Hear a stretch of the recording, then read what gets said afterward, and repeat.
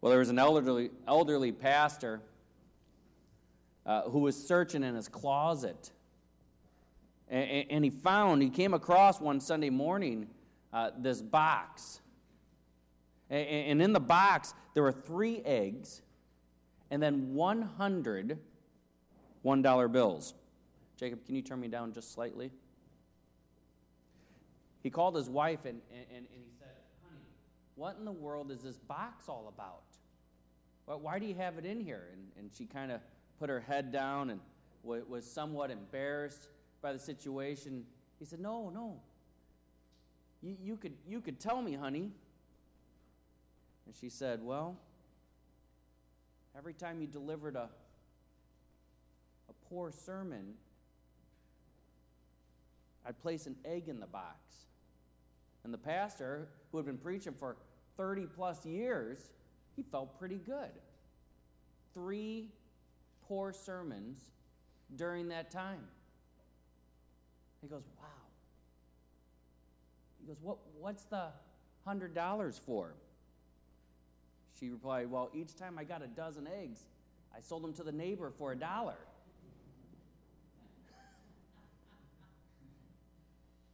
Well, I sure hope Sherry isn't saving eggs for my bad sermons. This week, we continue our sermon series on Joseph. And what a sermon series this has been, at least for me. To look at the most interesting man alive in his time. What an amazing story. He had a very difficult upbringing, losing his mom early on when she gave birth to Benjamin. And then he was pronounced the favorite child of everybody. Everyone knew that he was daddy's boy. And then we had the situation where he was not only the favorite, but he was also put in charge of his older brothers in the family business. A tough spot to be in. And last week we discussed how Joseph, he took a long journey, maybe 100 miles, to go look out for his brothers and to try to figure out what they were up to and were they doing their work. And his brothers,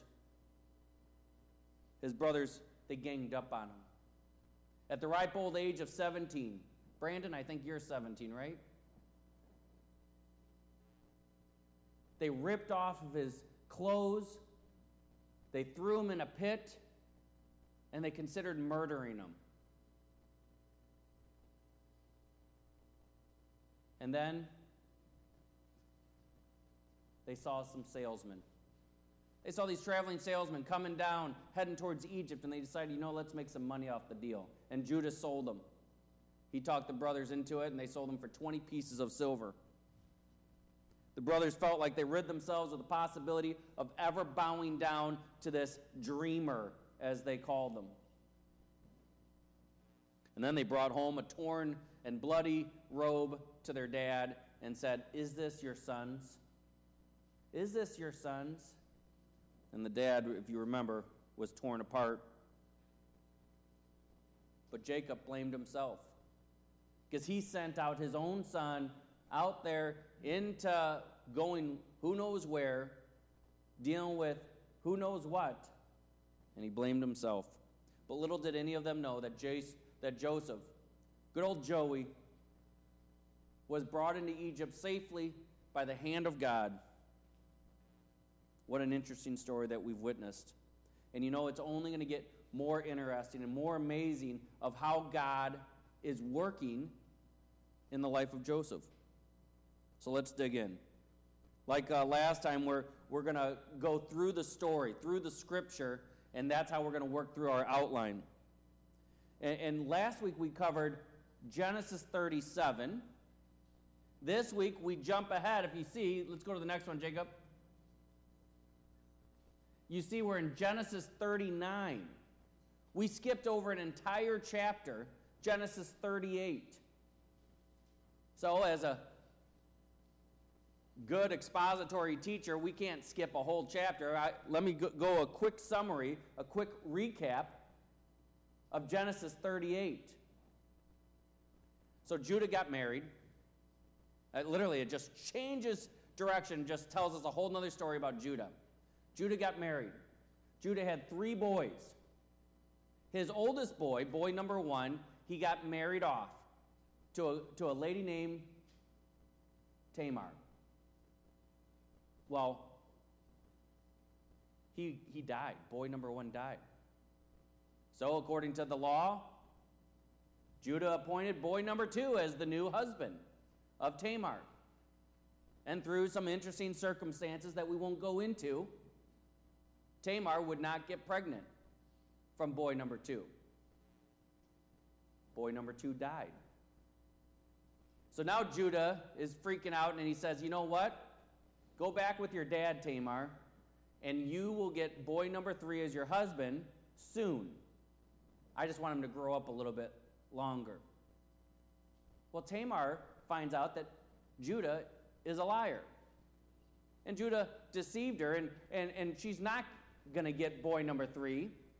And so she decides to take things in her own hand, and she dresses up like she is a prostitute. And she goes up to Judah, where he is visiting, and Judah, he is looking to hire a prostitute. And so Judah gets with Tamar, and now, after everything is completed in that transaction, he needs to pay her. He has no idea that he's with his daughter-in-law, but his daughter-in-law did know that she was with her father-in-law. So in order to pay her, he's going to pay her a young goat. Here comes the goat again. Keeps coming in our story. And so he gives her 3 items that will identify, kind of like your Social Security card, your driver's license.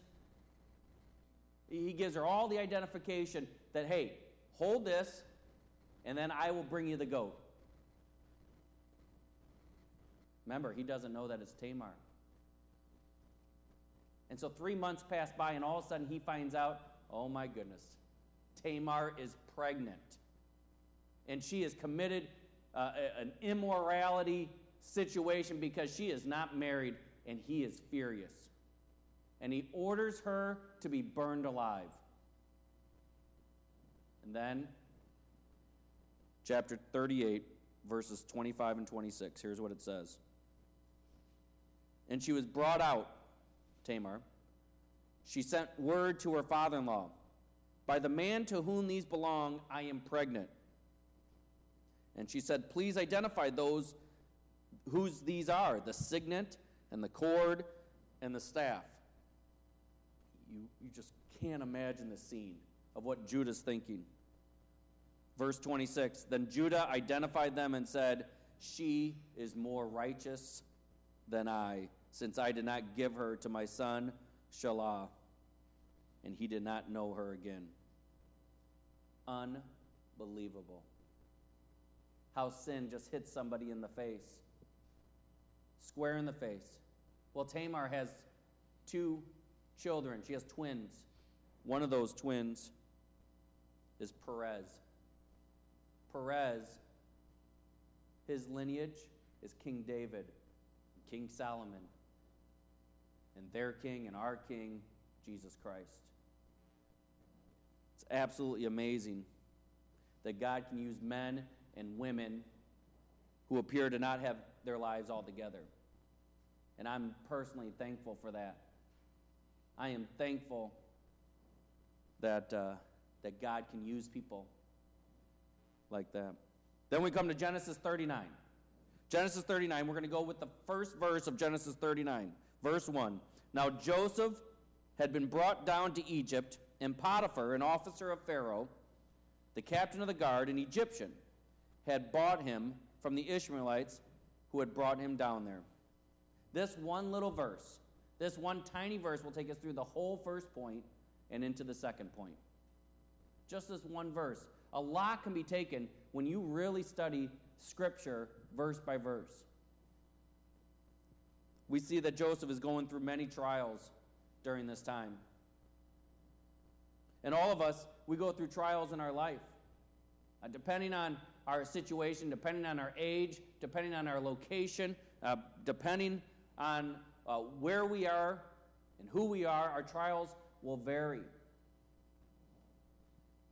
Some of us experience loss of a loved one, maybe a loss of a job, maybe a grade that we're flunking. Some of us are having difficulties within our marriage, financial issues, lots of different trials. But think of Joseph. Imagine Joseph, who was sold to the Ishmaelites, and after he'd already traveled nearly 100 miles to get to his brother, he had to be exhausted already at that point. That was a long journey. Now he's sold, and you know he's not riding the back of a camel. Some people say that these travelers, they would have 3,000 people with them. With only a few people in the front riding the camels. Most people walking and pulling and carrying.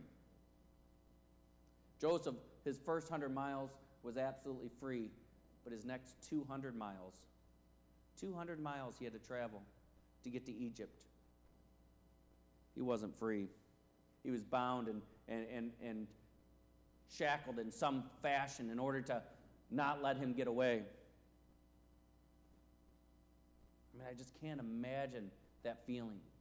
But we know, or we can assume based on what we see in Joseph's life, that he was comforted by God throughout this entire time. But he had to be heartbroken. He absolutely had to be heartbroken. You know, God, comforted him. But imagine the betrayal. I see Melody here today, and great to see Melody. But think of Melody and her sisters ganged up on their brother. 17-year-old, happens all the time, Brandon. I mean, just imagine that if they ganged up on him, tore his clothes apart, threw him in a pit. He's saying, no, they can't. I think they could. We'll test it later on. Just imagine that. As he's been sold into slavery, what he's thinking about those 200 miles. How he's been betrayed by his siblings. I mean, I literally can't imagine. I've heard so many stories of ridiculous amounts. There's one in Indiana where the mom and the siblings just picked on this girl over and over and over, and eventually they killed her. They were picking on her so much. The betrayal of your family. How many times do we hear about people changing wills? As mom and dad are dying, and one sibling changes the will, and all of a sudden all the money goes to one person. Or just the backstabbing that can happen. Not just with siblings. It can happen with anyone. Maybe you're heartbroken right now about something. Heartbroken about the things that are going on in your life. But I want to remind you, no matter your situation, if you trust in Jesus Christ, God will comfort you. He promises you that. Psalm 34:18 says, "The Lord is near to the brokenhearted and saves the crushed in spirit." That's awesome. Very famously, Proverbs 3:5-6. "Trust in the Lord with all your heart and do not lean on your own understanding. In all your ways acknowledge him, and he will make straight your paths." And how about Jesus, what he said to his disciples? He says to us, "Peace I leave with you, my peace I give to you, not as the world gives do I give to you. Let not your hearts be troubled, neither let them be afraid." These are the things that Joseph had to be comforted by. Yeah, he probably didn't have the scriptures memorized since they weren't written down at that point. but he knew of the stories that were told, passed down from generation to generation, of how great Yahweh was. And as Joseph entered Egypt, the traders sold him. First verse reads, "Now Joseph had been brought down to Egypt, and Potiphar, an officer of Pharaoh, the captain of the guard, an Egyptian, had bought him from the Ishmaelites who had brought him down there." So I don't know how this all played out. I don't know if there was a whole slave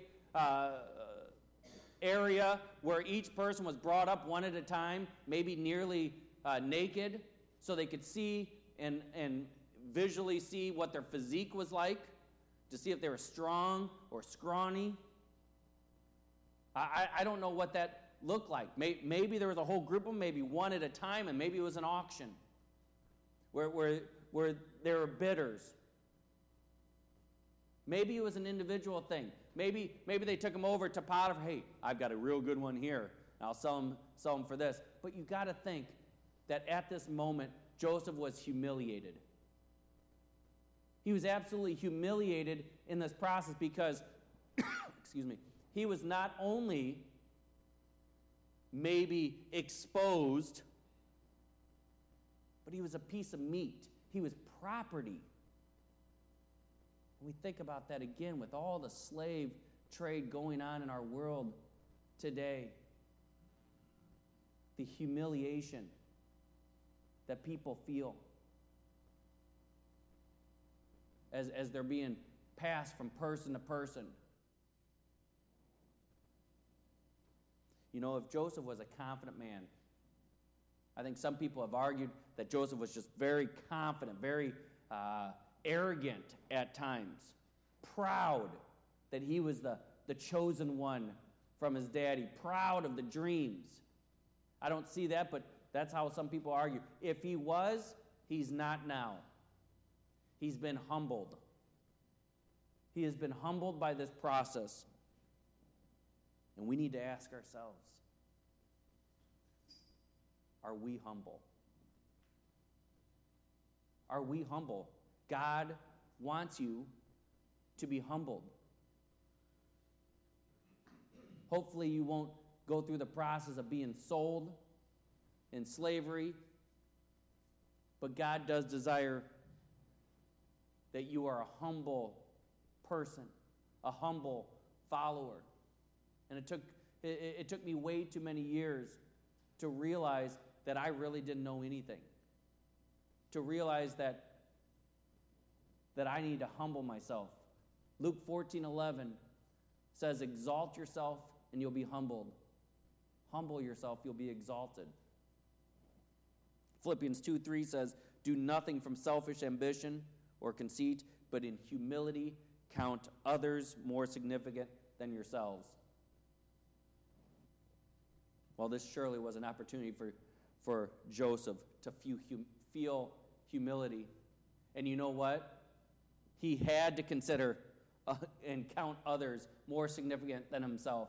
He was forced to, if he wasn't going to do it anyway. In that same verse, we see that Joseph was taken to the home of Potiphar. Now, Potiphar was like the head of the Secret Service. And so they had strict rules going on within his home, and they had strict policies that they had to follow through, and they're bringing in a slave. There is no question that as Joseph was brought into this dwelling, that he was in handcuffs. He was tied up.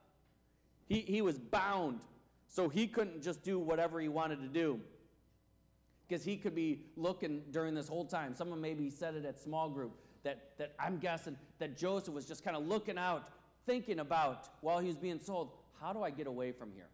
What's my best strategy? Where am I going to go if I do get out of here?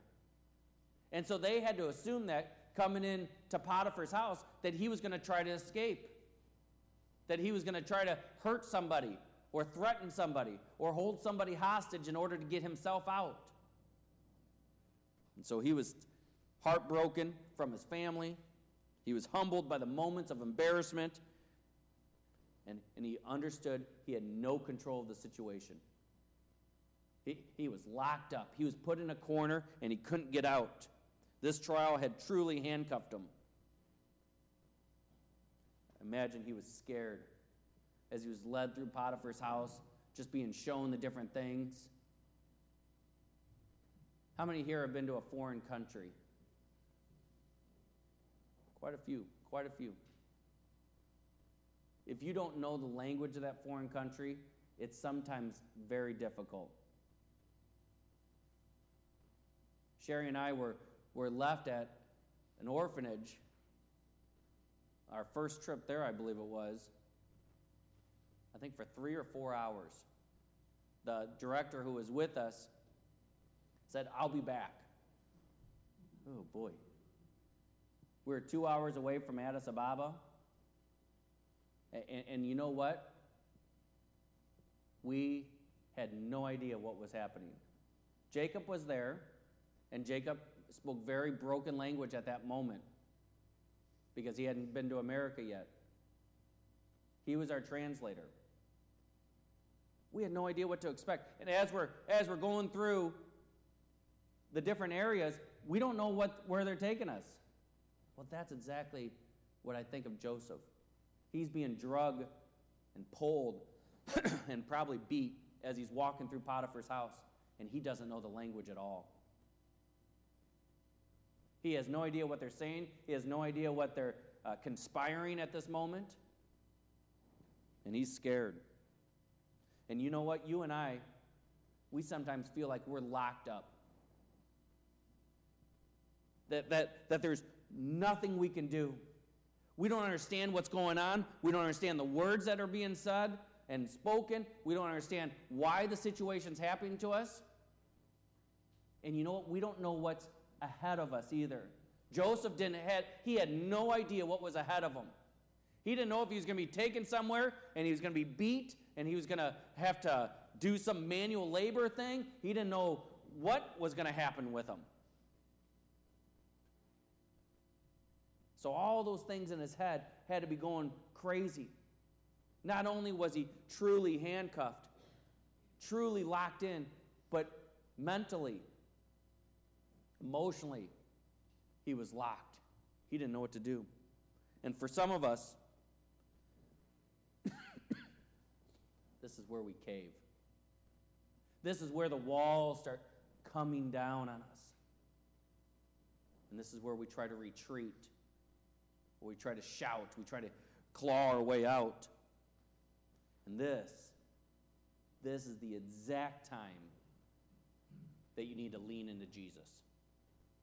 This is the exact moment of why Jesus is the greatest.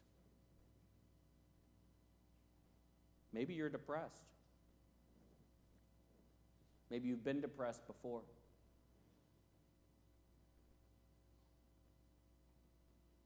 It's a real thing. It's a difficult thing. But Jesus is the answer to it. Continue to rely on Jesus. You may not get out of being in handcuffs immediately, but look forward to the time ahead. There's always something ahead. God always is going to complete the story at some point. So we'll keep moving on. Genesis 39, verses 2 through 6. The Lord was with Joseph, and he became a successful man, and he was in the house of his Egyptian master. His master saw that the Lord was with him, and that the Lord caused all he did to succeed in his hands. So Joseph found favor in the sight and attended him, and he made him overseer of the house and put him in charge of all that he had. From the time that he made him overseer in the house and over all that he had, the Lord blessed the Egyptian's house for Joseph's sake. The blessing of the Lord was on all that he had in the house and field. So he left all that he had in Joseph's charge, and because of him, he had no concern about anything but the food he ate. So not only do we see that God is with us during our trials, but God is also with us during our triumphs along the way. He's right alongside us during our triumphs. And in these verses, we see that somehow, in this trip to Egypt, and now being taken to the home of Potiphar, Joseph has been protected from harm. Joseph had to think that he was going to die, that this was his moment of death. He was probably beat, he was probably whipped, he was probably kicked at times, but he's survived. He's come through this time, and Scripture says the Lord was with him. The Lord promises to be with whomever he chooses. And if you're a believer in Jesus Christ, he has chosen you. And if you're like me, you're thinking, wait a minute. Pastor Phil, are you saying that if I love God, he will protect me from harm? I will not be harmed. That's not what I'm saying. In this particular story, Joseph was protected from death. We see that. But God has used thousands and thousands, if not millions and millions of times of hurt and pain for his glory. I think of a friend of mine. A friend of mine was an excellent basketball player, and he went off to college. He's very confident in his play. And he had a very successful freshman year, and as he's entering his sophomore year, ready to excel in college and excel in basketball, he broke his leg. And he was mad. Man, he was furious about this, and he was mad at God about it. Well, he made a good comeback. His junior year, he again competed hard and played great, and he was feeling proud of himself. He had done a lot. He had worked his way back into the starting lineup, and he was successful. Going into his senior year, he broke his leg again. It was at that moment that God finally grabbed him. 25 plus years later, he looks at that moment in time and he says, that's when I decided to give my life to full-time ministry. That's when I was humbled. You know, sometimes God can tap somebody. You have kids like this. If you have multiple kids, you have one kid that you could just give them the look, and all of a sudden they're going to change. You have another kid where you have to take something away. You have another kid that you have to discipline with that wooden spoon over and over and over. And you know, God is that same way. He tries to teach us in a variety of ways. And each of us learn and get humbled in different ways. My friend, his way was taking away the game that he loved so much. He needed to get his attention. He needed to spend time in God's word and in prayer.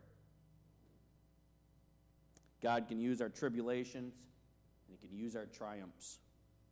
But we need to continue to put our trust in God alone. Additionally, we see that these verses that God was with Joseph when he was promoted to a higher position. And it's really unbelievable to think of how God was working in the life of Joseph and how he was using him. I don't know how this happened, and I don't know how long it took for him to be put in charge. But imagine Joseph most likely had no idea what the language was. And yet somehow he had commanded the following, commanded leadership of all the people around him. Potiphar was watching and he said, this is unbelievable. Everything he does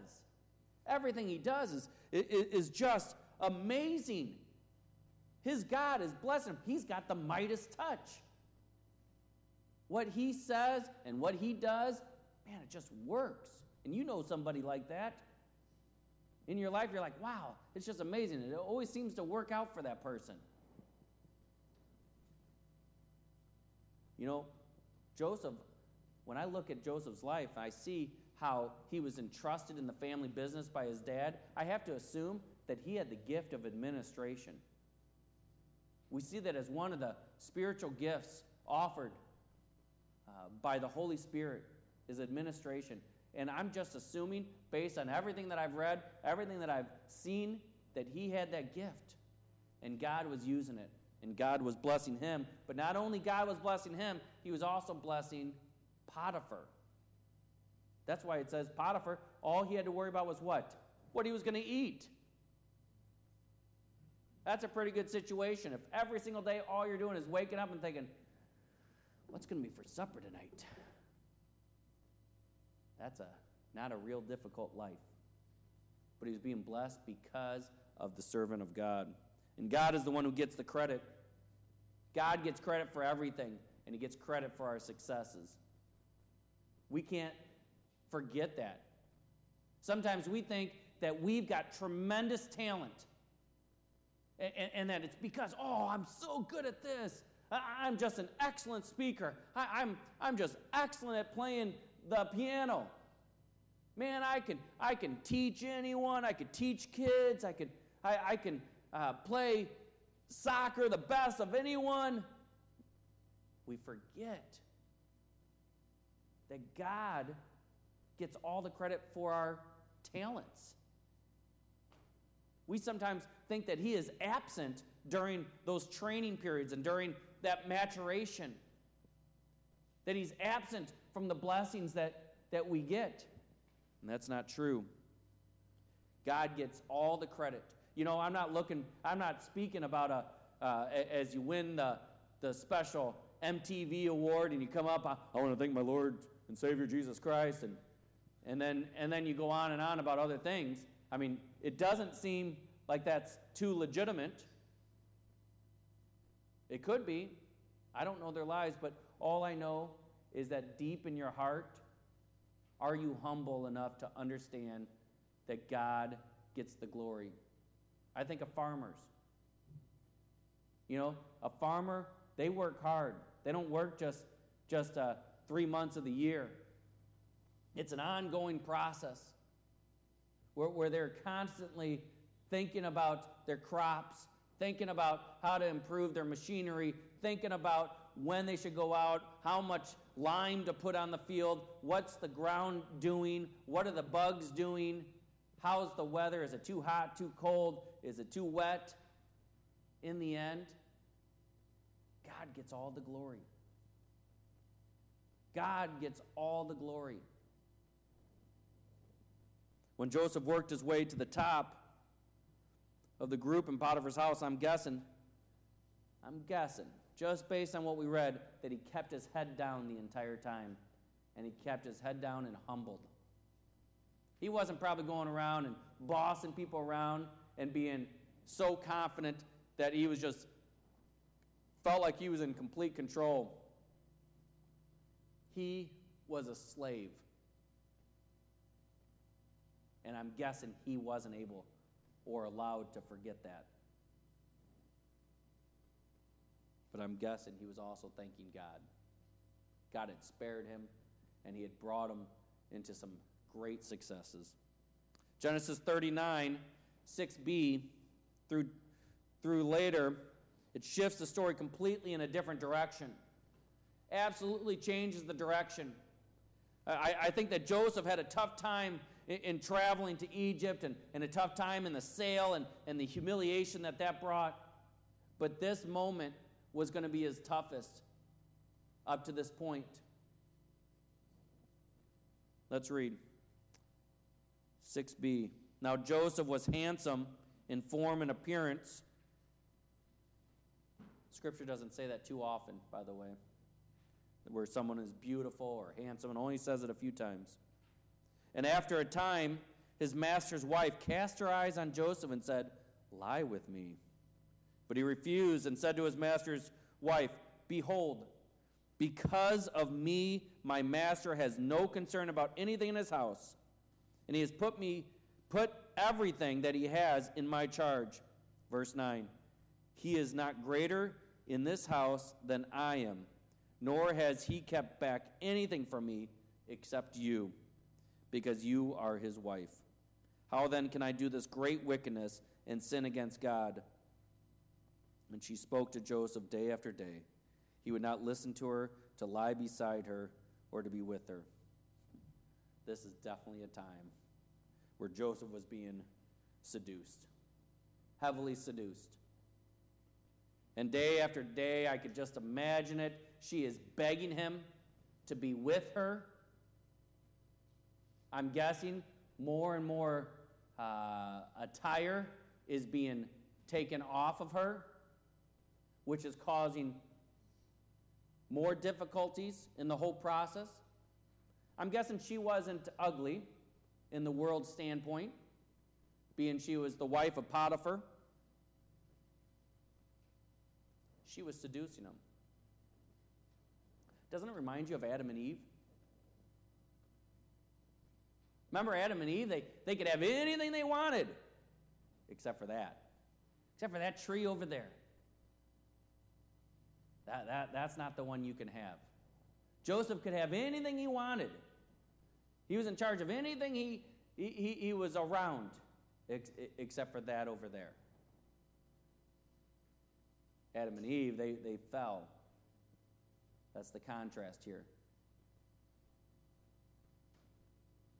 Remember Jesus, he was seduced by Satan through those temptations of, hey, you could have all this. Throw yourself off of here. Jesus always came back with Scripture.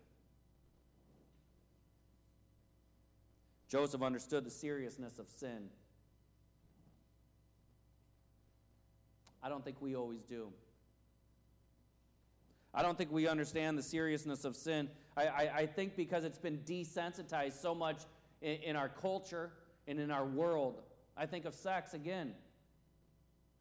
I think sex has been we have been so desensitized by sex. We just assume when somebody's going out, a boyfriend and girlfriend, they're going to have sex because that's what TV does, that's what movies do, that's what social media teaches us. We've been desensitized to all kinds of sins within our life. We don't understand and respect the seriousness of sin. Me included. You start thinking, oh my goodness, what in the world are we doing? Lying. Lying becomes so natural to so many people. Stealing. It is commonplace for people to steal, especially from their employer.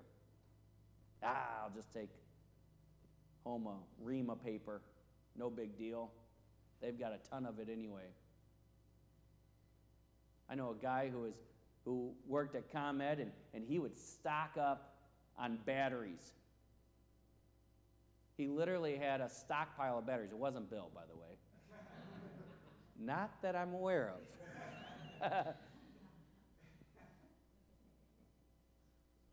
I got a good smile out of Bill back there, too.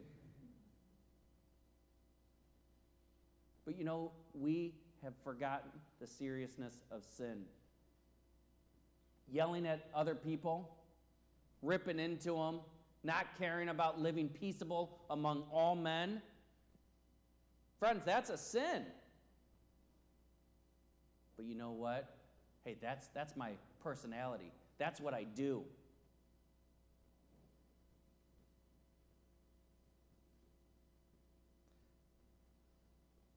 Just like Potiphar's wife was seducing Joseph, Satan seduces us. He brings something back in our life over and over and over until we break. Do you know a kid like that who'll keep doing something to you over and over and over until you're just like, fine, go, do it, whatever. That's what we do with sin. Satan keeps bringing it back up in our face over and over and over, and we finally give in. We've got to realize throughout this process that we see in Joseph's life that there is sacredness within the marriage. Were you trying to guess that, Samantha?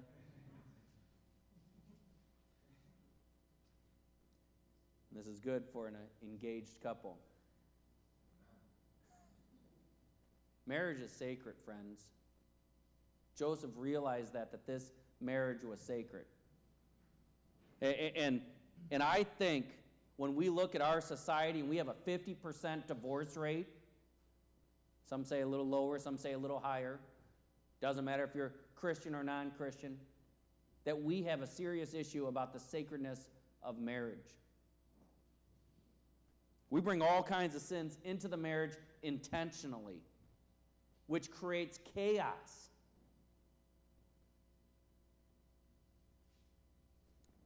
Here's an interesting side note.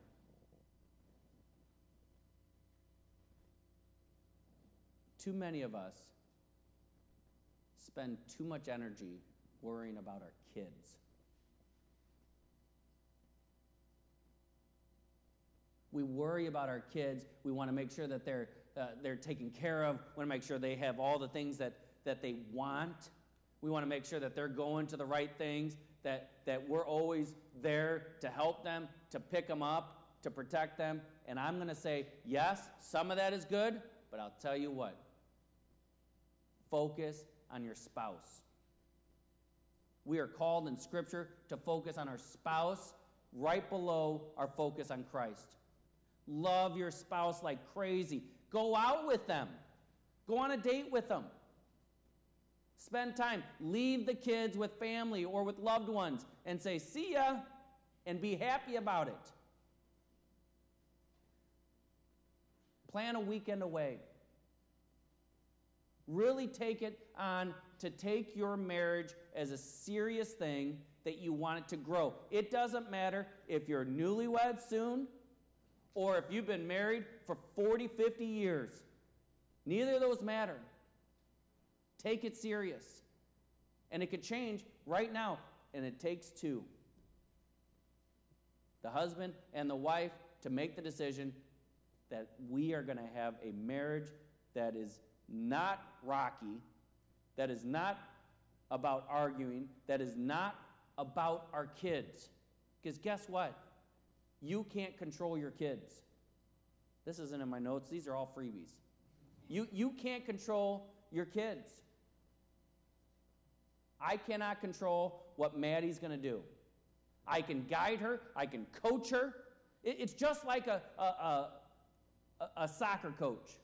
A soccer coach could say, go out there and score. I had a kid who was a goalie at my soccer team in junior high many, many years ago. And I called him over. I said, Jeff, I need 3 goals from you, and I need them now. He was the goalie, but he was a beast. He scored 3 goals quickly. That doesn't happen normally. So when you're a coach, you say, hey, kick it over to the left side. Kick it over, cross it all the way to the other side. And half the time they can't do it. Maybe they don't know how. Maybe they don't have the skill. But you know what? I can't control the kids out there on the soccer field, and I can't control my own kids in my home, but I can guide them. I can coach them. I can teach them. I can sit with them and help them. But in the end, it's them. Right? It's them who are making the decision.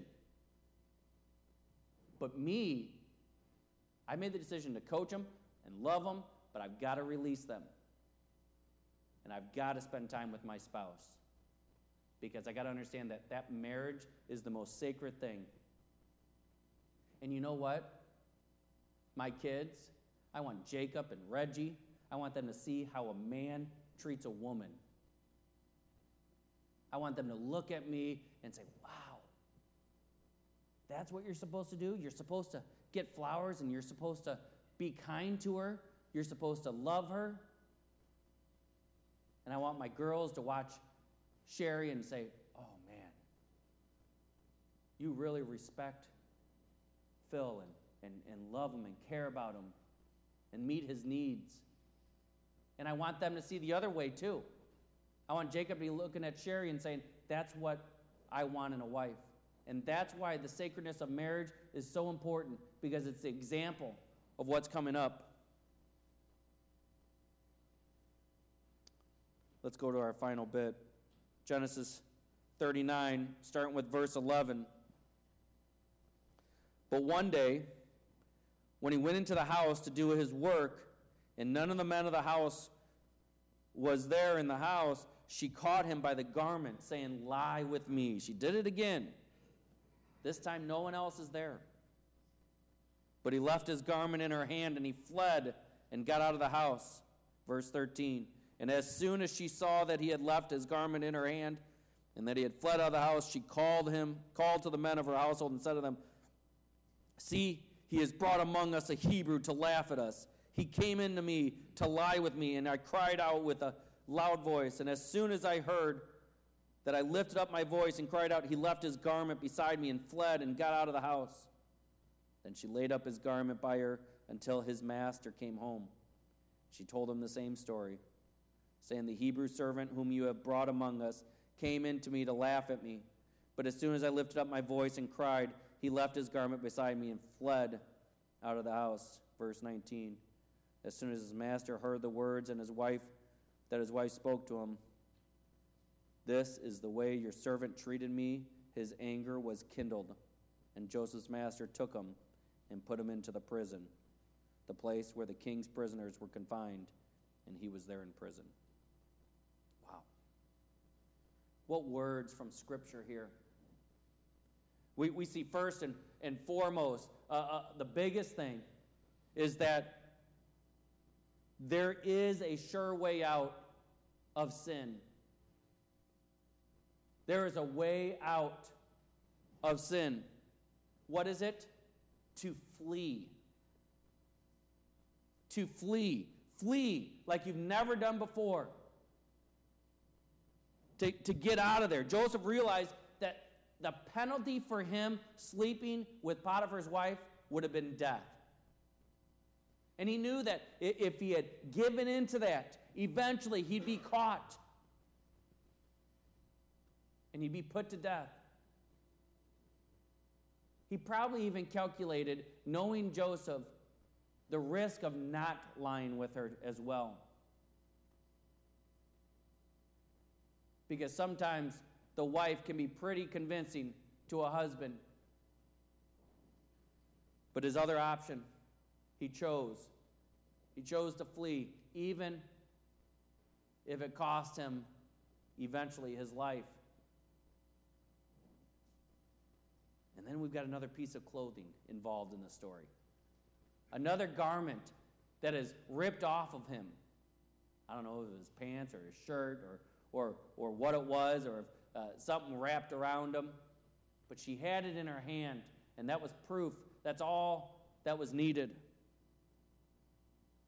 And we all find ourselves in predicaments at times, no matter how young we are or how old we are. We find ourselves in a place we are not exempt from temptation. We are not exempt. Bill and I talk about this. Bill's 72. I'm 41. Both of us have been tempted by different things at different times throughout our life. We're not above any of those. Sometimes you just give in. Sometimes you say enough is enough, and you're just going to give in to that temptation, whatever it might be. God wants us to follow the example of Joseph. He really does. He wants us to flee, to put up roadblocks, to figure out what are those roadblocks I need to do to put up in order for me to stop whatever this temptation is, so I can go a different direction. Sometimes our temptation will cause us to lose friends if we flee from it. Sometimes if we flee from the temptation, it will cost us a job. Whatever it is, we need to flee. I think of counting our money here at church. We're so thankful that you guys give to Village Bible Church. You give to the Lord in the boxes in the back. But when you drop a check in, or cash, or change, or whatever it is, there is not an automatic counter in that slot. That money has to be accounted for. And many times we'll have people who put an envelope full of cash. And so we have cash that needs to be counted as well. Well, so Bill, who's not taking batteries from ComEd, so Bill goes in the back room to count the money, but he never does it alone. He always grabs somebody with him. Sometimes it changes. They're in a room that has windows, and they count the money together. One person counts it, the other person counts it, one person records it, another person deposits it. There's accountability built in to prevent the temptation. Now, we do not believe that Bill or any of the others who help him are stealing or are going to steal the money. But all I know is that greater men than Bill have stolen money. Just like greater men than I have slept with other women, have committed adultery, have done all kinds of sins. And that's why we have to flee from it. We have to protect ourselves. We have to put up roadblocks. We have to look at ways. Joseph was probably anticipating the situation. He knew that it was going to come to a head at some point, and he had anticipated what he was going to do. In this case, he was going to run. He was going to run from it and get away from it. So are you. Are you? Even in a time of trial, where you're a slave to whatever the situation is, are you still willing to flee from the sin that is trying to entangle you? Are you willing to hold God at a higher place than where you are emotionally? If you're walking in faith toward Jesus Christ, God wants you to know that He is absolutely with you. You may not feel it. You may not realize it. But when you give your life to Jesus Christ, the Holy Spirit dwells within you. And He wants to teach you. He wants to teach you through the wonderful, triumphant experiences. He wants to teach you through the trials, through the times where you think you are a loser, where you're a nobody, where everybody else is looking at you and saying, look at that nutcase. God wants to teach you in all of those moments. When you win the championship and you get that extra money from the random inheritance that you didn't know anything about, or when you get the promotion at work, God wants you to learn from those moments. And in the end, He wants all the glory. Amen? Let's go to the Lord. Heavenly Father, Lord, we are thankful to worship and serve You. We're thankful to have the honor to bow down to You and to be Your servant. Throughout Scripture, God, You have called Your disciples to be bondservants, to be willing servants of Yours, God. And I just pray that we are willing servants, that we're willing to be bound if need be, that we're willing to honor You, that we're willing to hold our marriage sacred and to hold just the whole marriage, focus of marriage as a sacred thing, that we're willing to look at our brothers who have sinned against us and to forgive them. Lord, we're begging You to teach us how to flee from sin, how to put up roadblocks to prevent more temptations. Because we get weak, God, and we are weak, but You are strong. God, would You strengthen us? Would You teach us? Would You help us to understand that You are the God of gods, the King of kings, the Lord of lords, that You are everything, that You're sovereign, and that You have chosen us to walk with You and to talk with You. Thank You for Your sacrifice and Your Son, Jesus. Thank You for His resurrection. It's in His name we pray. Amen.